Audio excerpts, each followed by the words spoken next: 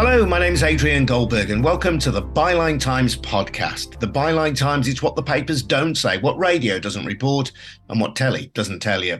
This time, trans rights and wrongs. We look at the closure of the Tavistock, Britain's leading gender identity development service for children. The TAVI, as it's known, is a mental health trust in North London. Its name comes from Tavistock Square, where it was originally based. And it developed a specialism in helping young people who were questioning their gender identity.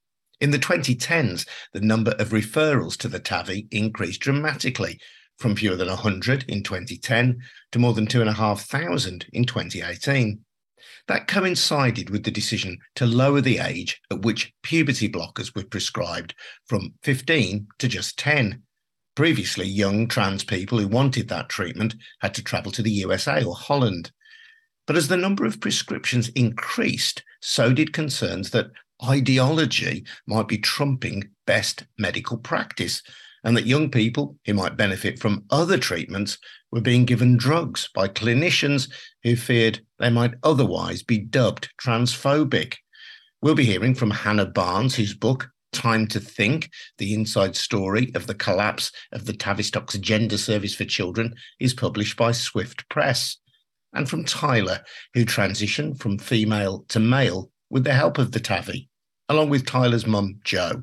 Before that, though, just a reminder that the Byline Times podcast is funded by subscriptions to the Byline Times. That's our monthly newspaper, which features content that you can't read anywhere else. And it is a brilliant read, I promise. You get details about how to subscribe over at our newsbreaking website, bylinetimes.com. That's at bylinetimes.com. Before we hear from Hannah Barnes, then, let's welcome Tyler and Tyler's mum, Jo, to the conversation. Welcome both.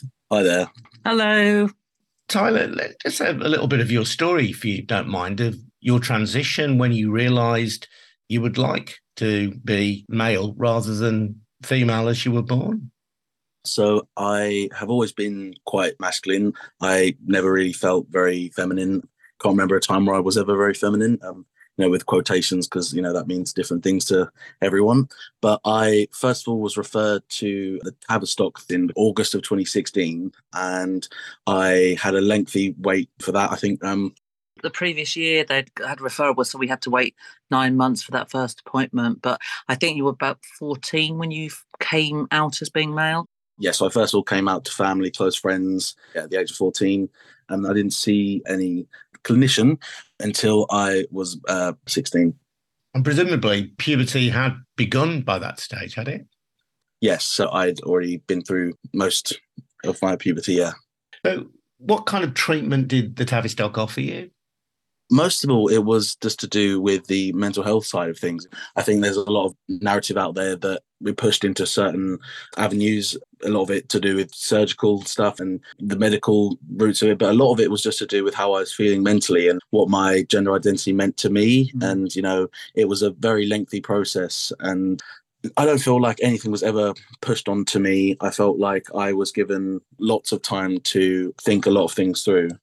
Yeah, so I think initially their approach was watch and wait. And I think we had almost a year, it was around 10 months plus of counselling.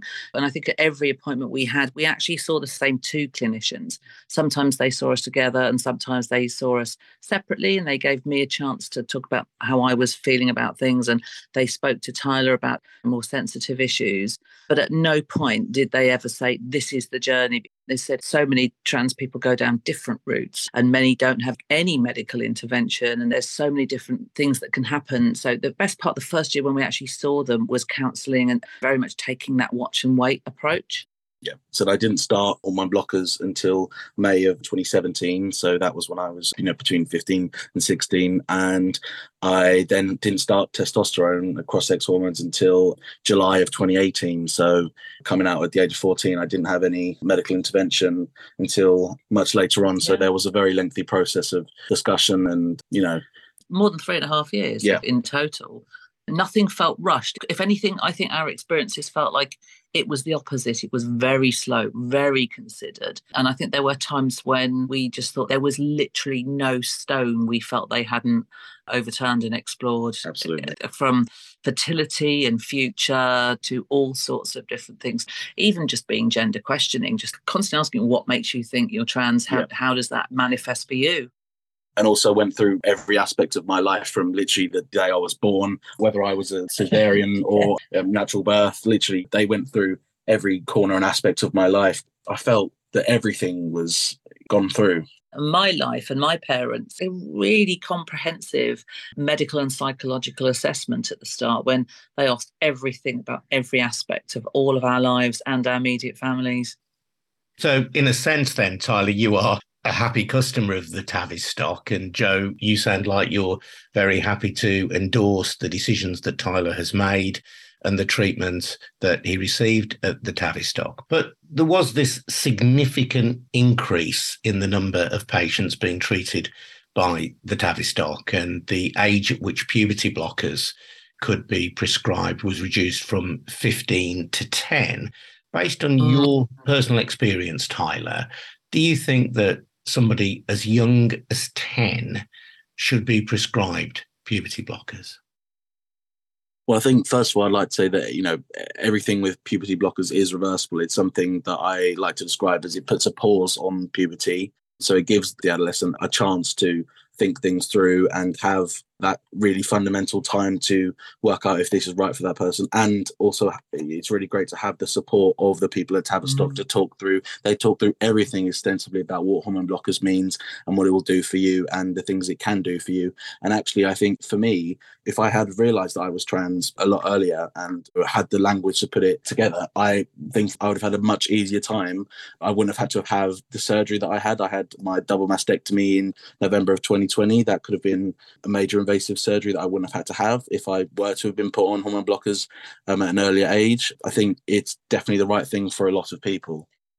I don't think anybody is saying that you're going to have one conversation with a 10-year-old and ask them. It's going to be done in the context of the support around the family, the parents, clinicians, and it will be a considered process where people, as Tyler rightly says, is pausing puberty the right thing because you are questioning and exploring your gender identity, and to put a pause on that to give you that space before you get to the point, say, that Tyler has had major invasive surgery, which had that happened earlier, that might not have been the case. But I think it's unfair to imply, and I'm not saying you're doing that, but a lot of people think you ask a 10-year-old, they say yes, and then the next day these injections start happening. So even if they did bring the age down to where it's appropriate for those youngsters, it's not going to be done lightly. Sure, but there is, to say the least, mixed evidence, isn't there, about the benefits of puberty blockers. It's been suggested that the reversibility, which you talk about, has been exaggerated and there might be lifelong consequences, and that the scale at which the Tavistock was issuing puberty blockers suggested that in some cases anyway, they were ignoring alternative treatments that might better have served those patients. Well, I can't comment on other people's experiences, but I'm in a lot of trans private groups and I've heard nothing but good experiences about the intervention that people have had. And I speak for myself with that as well. I found that the care that I had was an absolute lifesaver. And I mean that literally, the intervention that I had saved my life. And I now am going to have a much better life because I'm much more comfortable in myself and I'm much more authentic. I think the other thing is that clearly, and I think everybody will acknowledge, there's not enough research into hormone blockers in children. Now, hormone blockers are designed as hormone blockers. People talk about it as being experimental, and I think that's also misleading. Lots of people are prescribed hormone blockers for a whole range of reasons. It suppresses what hormones do, including children who can have very early onset puberty. So, nobody's panicking or stressing about that. I totally accept that there's more research that needs to be done, but it's not as if this is medication designed for something else and it's completely experimental. Hormone blockers are designed to block hormones. More research for sure, but at a really critical time, they can give you the space that can make all of the difference. Why did you say, Tyler, that they were literally a lifesaver for you? Well, I'm trans, I'm a trans man. I felt that it was something that I absolutely needed to do as a necessity to carry on my life. I felt uncomfortable in the way that I went through puberty. I wasn't happy with the changes that going on, and I feel that I am male. I've always felt comfortable in my masculinity, and that's how I want to live my life, and that's how I feel. So I think I don't really have a better answer than just that's what I felt that I needed to do to continue and be happy and confident and authentic in myself. And I think that's the case for a whole host of people. And I think as a parent, in some ways, feeling a bit of a bystander watching this unfold, the levels of distress that I was witnessing in my child who was experiencing gender dysphoria and gender incongruence was incredibly distressing for me as a parent, and really very clear to me that he needed an intervention and he needed help. So at every stage, we worked hand in hand. The Tavistock worked with the endocrinology team at University College Hospital London. We had half-day workshops with clinicians where Tavistock staff were present. We had parents who'd come with their kids from all over the country. We had presentations about what the hormones do, future implications. We did kind of workshops and little paired up in groups and explored it and had the opportunity to develop questions. So we were so equipped with as much knowledge and understanding. And I think it was a very balanced decision. And I wholeheartedly now, 7 years down the line from Tyler coming out as trans, know that it was the right decision for us at the time. There was the independent report by Dr. Hilary Cass, which said that the Tavistock was struggling. It had waiting lists that were too long, as you yourselves experienced, that it wasn't keeping routine and consistent data. And perhaps this is the most compelling or troubling criticism, that once patients were identified as having gender-related distress, then other issues that they had, perhaps they were neurodivergent, for example, could be overlooked. So there was a suggestion there that there was a pressure on staff to affirm some kind of gender dysphoria and to prescribe certain drugs, as I say, for fear perhaps of being thought transphobic. Yeah, and I think you do need to talk to other parents who've had other experiences. That absolutely wasn't our experience. But I think clearly, I thought it was bad enough that we waited 9 months for the first appointment. I know I'm now hearing that young people are waiting so long that they're actually going straight to adult services and not getting that support. So in some ways, for me, it seems that the service isn't well resourced. And the fact that it's the only children's service for the whole of England. So yes, they have outreach I think they had outreach in Exeter and Leeds. I think the proposals to then have regional centres linked to children's hospitals where there's more resource, where there are specialists that can provide all of that follow-up in a holistic setting. Actually, closing the Tavistock is a good thing because people will get better care. And I think that the issue we had that caused us the biggest problem was a lack of cooperation from our GP. So every 2 months, we were making a 4.5 hour round trip for a 2-minute hormone injection that our doctor wouldn't give my son. So I think had those things been regionalised and localised with experts and local children's hospitals, it's a question of resourcing. I don't think it's a question of approach. But except, I suppose, the classic case, if you like, the case which went to the High Court, the case of Keira Bell. Keira said that she was prescribed puberty blockers at the age of 16, then had testosterone. At the age of 20, had a double mastectomy, so followed the path of transitioning from female to male, just like Tyler, but then said that she'd made a mistake and argued that the clinic should have challenged her more. And it's that kind of case which gives people pause for thought. I feel really strongly about that in some ways, that instance is perhaps more of a complaint that she wasn't given the pathway she should have been given, whereas we were. It isn't that the pathway was wrong, it was that that individual didn't get the support that they needed. And I think that from what I know of the Bell case is that clearly there were multiple bad decisions by her own description going well into her adult life. So I think it's a really unfortunate case and I don't think it helps anybody. I also wish that the amount of press coverage that the Keira Bell case is given would be given to the hundreds and hundreds of cases of happy instances that have gone through the Tavistock, that people would hear from more people like me, and that there wasn't so much put on the just tiny, minute cases of people that are unhappy with the choices that they've made or the things that they have told people to get what they want. I really think it's an unfair, unbalanced level that is given to those cases. I wish that people like me were heard from more. One of the reasons why that's happened, of course, is that trans people, and I don't wish this podcast to be part of this process, have been caught up in a horrible culture war on both sides of the Atlantic. Mm-hmm. And that culture war has been initiated on the right by people who don't really want trans people, I would suggest, to have equal rights, but also by feminists who've argued about the rights of women, which they see as being challenged by the development of trans identity. So it's a very difficult area to even negotiate, and where sometimes people don't want to have an open discussion about it. Many of the discussions seem to be driven by other agendas. Absolutely. It does feel very hard to see just those words, the trans debate, the trans agenda, that, just that my livelihood, that, things that I've gone through just to be put up for debate. It's very hard to see. And I apologise for doing that in that way, but you understand where I'm coming from with that.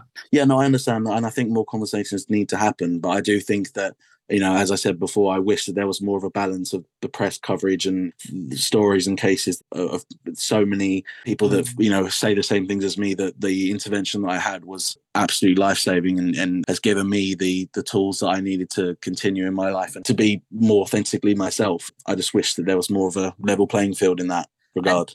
No, trans rights do not impact on women's rights. I'm a woman of a certain age. I'm a cis woman in my 50s, and I can assure you that trans rights do not impact on women's rights at all. They really don't.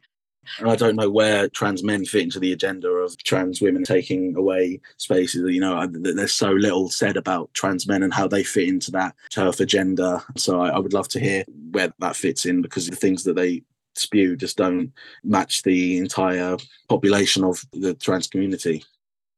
That's the story of Tyler then, with his mum Jo, happy customers, as it were, of the Gender Identity Development Service at the Tavistock. Let's hear now from Hannah Barnes, author of Time to Think, which casts a very critical eye over the service.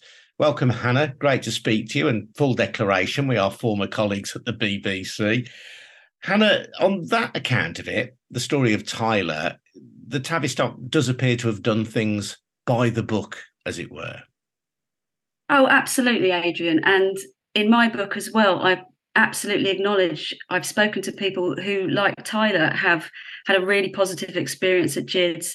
They've been helped. They're now trans adults just like him, who described the treatment they received and the care they got as life-saving. So I'm not for a moment disputing that the service hasn't helped young people at all.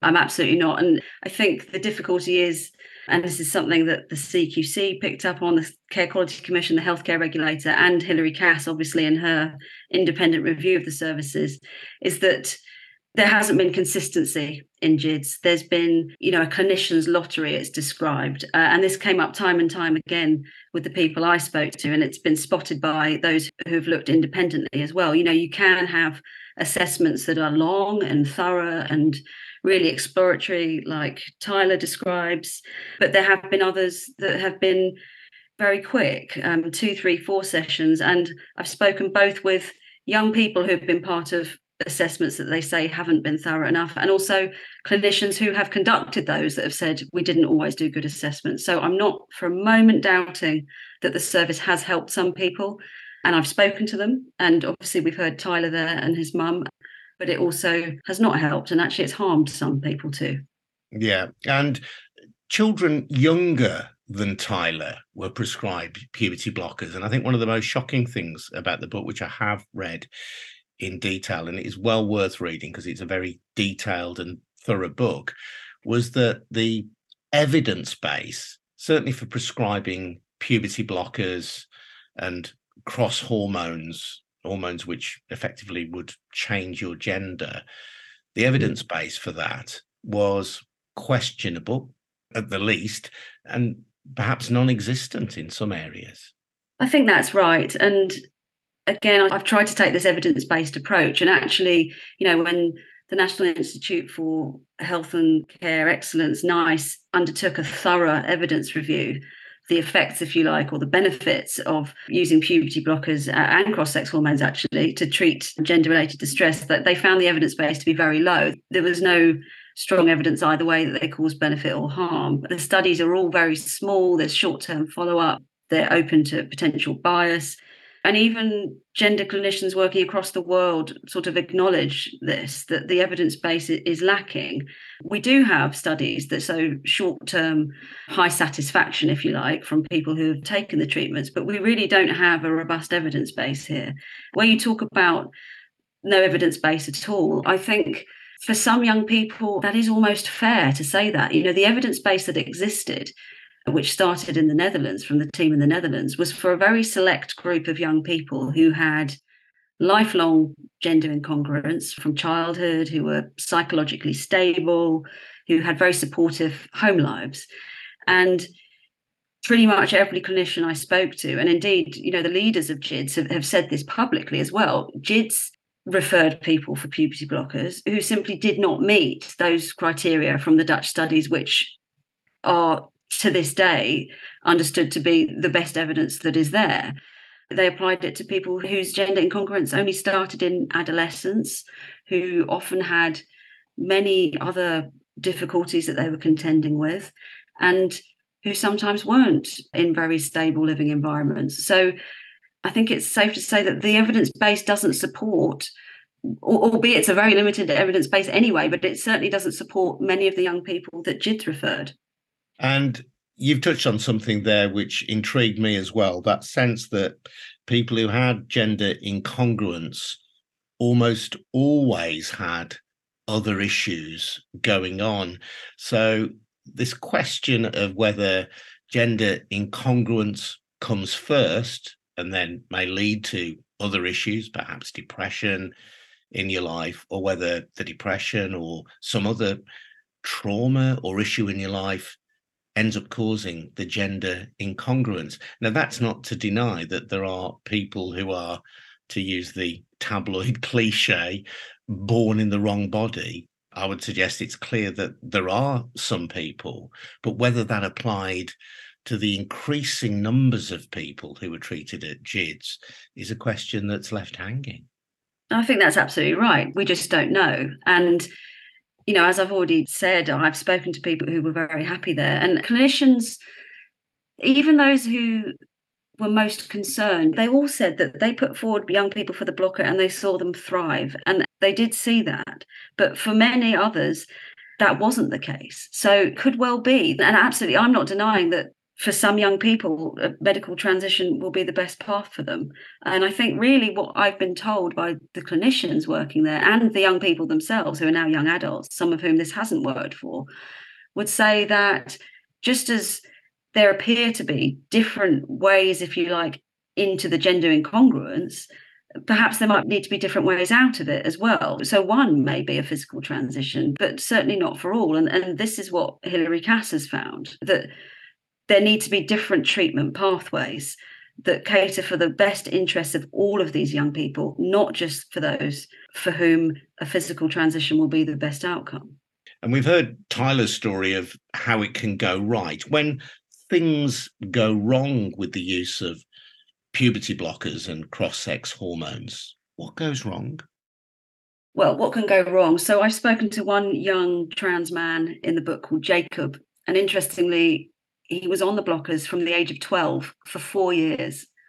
Really, they didn't work for him. So he still continued to have showings, as he calls them, spots of blood. And his puberty was still happening, but more slowly than it would normally. And his bones became very weak. He broke 4 bones in that space of time. He was very, very unhappy, very depressed, far more so than he had been prior to starting the blocker.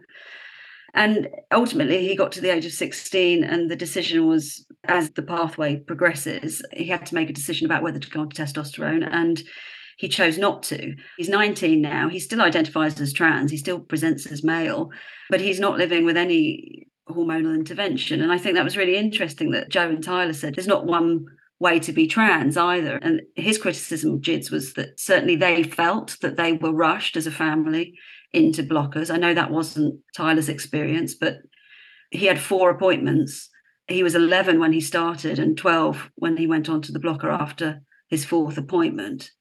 And they say, he and his mum, Michelle, that they weren't asking for the blocker actually. So that was their experience.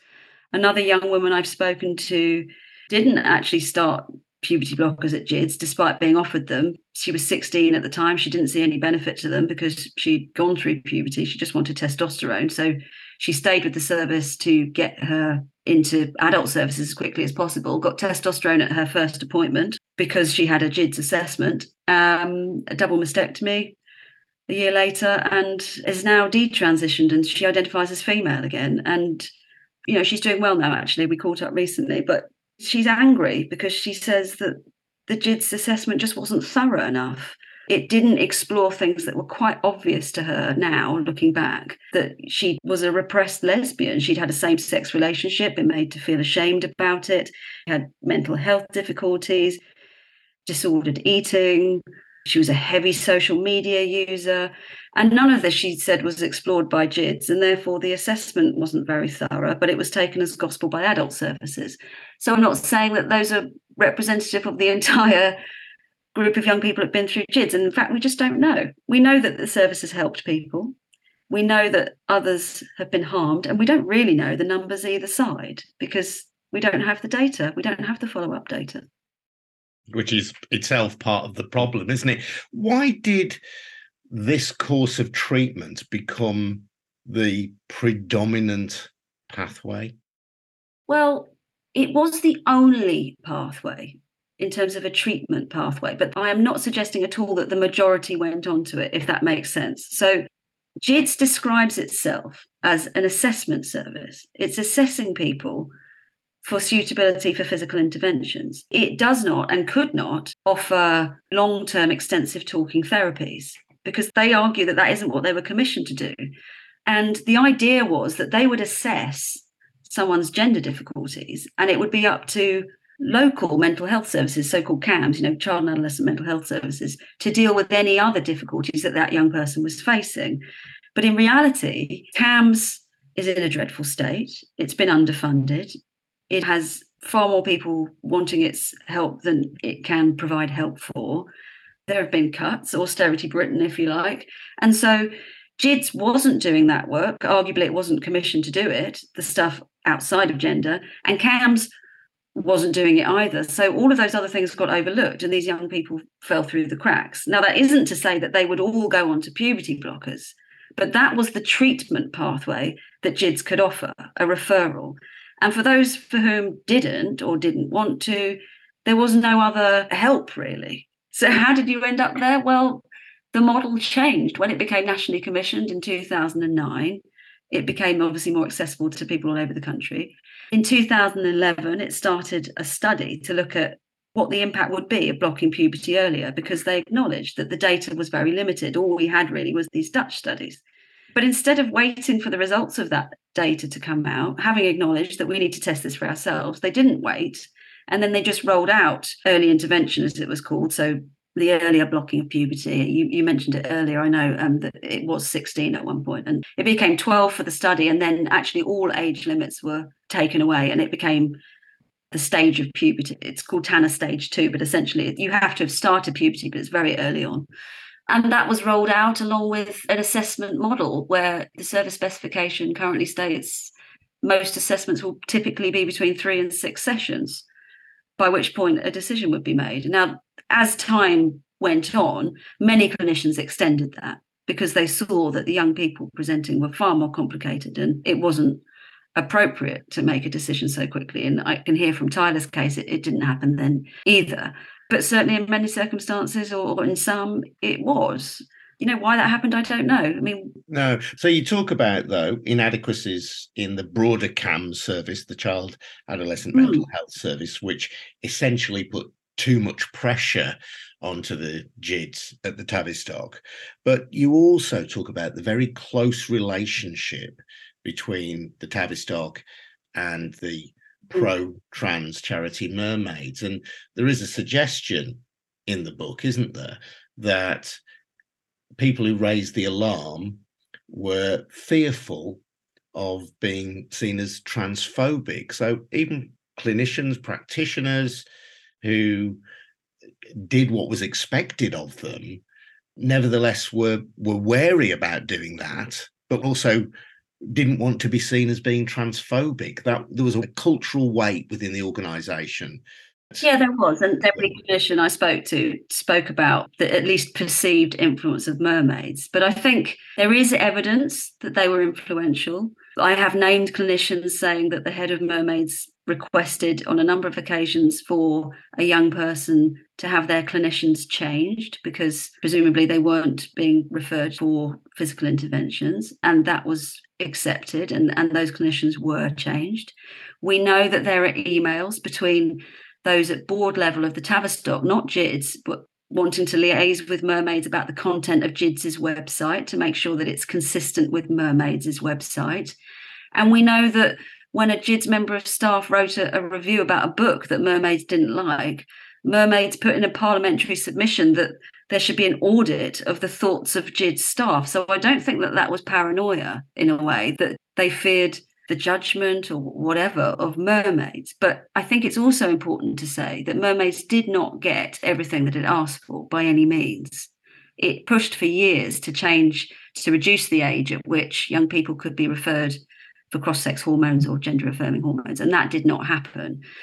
So I think it's almost a bit more subtle than people want to believe. And I think the influence of mermaids, or certainly the perception of mermaids, the fear of them, if you like, meant that it wasn't necessarily that they were always influencing clinical practice, but more that they didn't change direction at JIDS when perhaps they should and could have, because of a fear of how others would respond. I don't know if that's clear, but it's not always overt. One clinician describes perhaps this is why the service was so reluctant to put things on paper, because if it was on paper, it could be scrutinised by groups, and then inevitably they would come in for criticism. So I think it was more subtle. I think people have suggested mermaids were running the show. It's not as simple as that at all.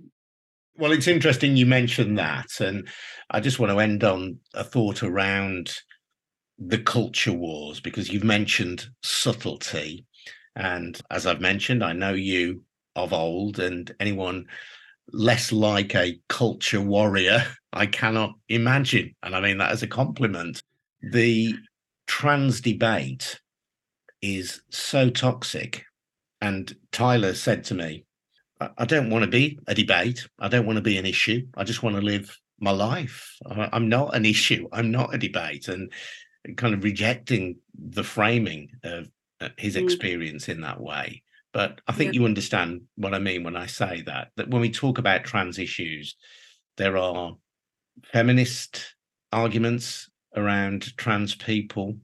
There are culture war issues from the right about trans people. There are advocates of trans rights, and it's a space which has become so poisonous, so toxic, that I wonder that you had the courage to say some of the very brave things that you've said in this book, and whether there's been any blowback on that, and whether you were concerned that people might seize on your findings who don't have the honourable intentions that you do. A lot to unpick there. I know. Sorry. Well, thank you. I mean, I've tried to, and you've read it, so you'll know that it's not written in a hysterical way at all. I've tried to be calm and evidence-based. And, I would say to Tyler and other trans people that I am absolutely not debating their lives. I acknowledge that, it's absolute right to transition. The work that we started at Newsnight has continued in the book. We've never questioned trans identities nor anyone's right to transition. For me, the book is a healthcare story, and it's whether in each and every case, young people experiencing distress around their gender got the best care possible. And it's great that Tyler feels he did. And I've spoken to others who share that, but some people did not. And we can't ignore those stories, just as we shouldn't ignore the success stories. And there has to be a way to create a service which caters for both those for whom a trans outcome is the best outcome and who will live as happy trans adults, and for those for whom it won't be the right thing to transition. And I think that's all I'm saying. Now, and to some of your other points, of course, people who are not coming at it from my calm perspective may use some of the things in the book for their own purposes. And that is not something I can control. The book taken as a whole is, I think, very fair and very balanced and very grounded in evidence. And I think people would have read newspaper headlines and drawn their own conclusions, but it's got a very different tone to some of those headlines. But I think also the fear of backlash and the fear of response, and as you mentioned, the absolute toxicity of the debate has meant actually we collectively as adults have let down some of these young people. They've not had the care that they should have because people have been too frightened to scrutinise this service like we would any other part of the NHS, because the word gender is put in there. And I think it's possible to question the care provided by a service without questioning the young people who use that service. Hannah, thank you. That's Hannah Barnes, the author of Time to Think. My name's Adrian Goldberg, and this has been the Byline Times podcast, produced in Birmingham by me and Harvey White, and funded by subscriptions to the Byline Times. Get more details about how to subscribe to our brilliant monthly newspaper over at bylinetimes.com. That's at bylinetimes.com. Thanks for listening. We'll see you again very soon. Cheers now. Bye-bye.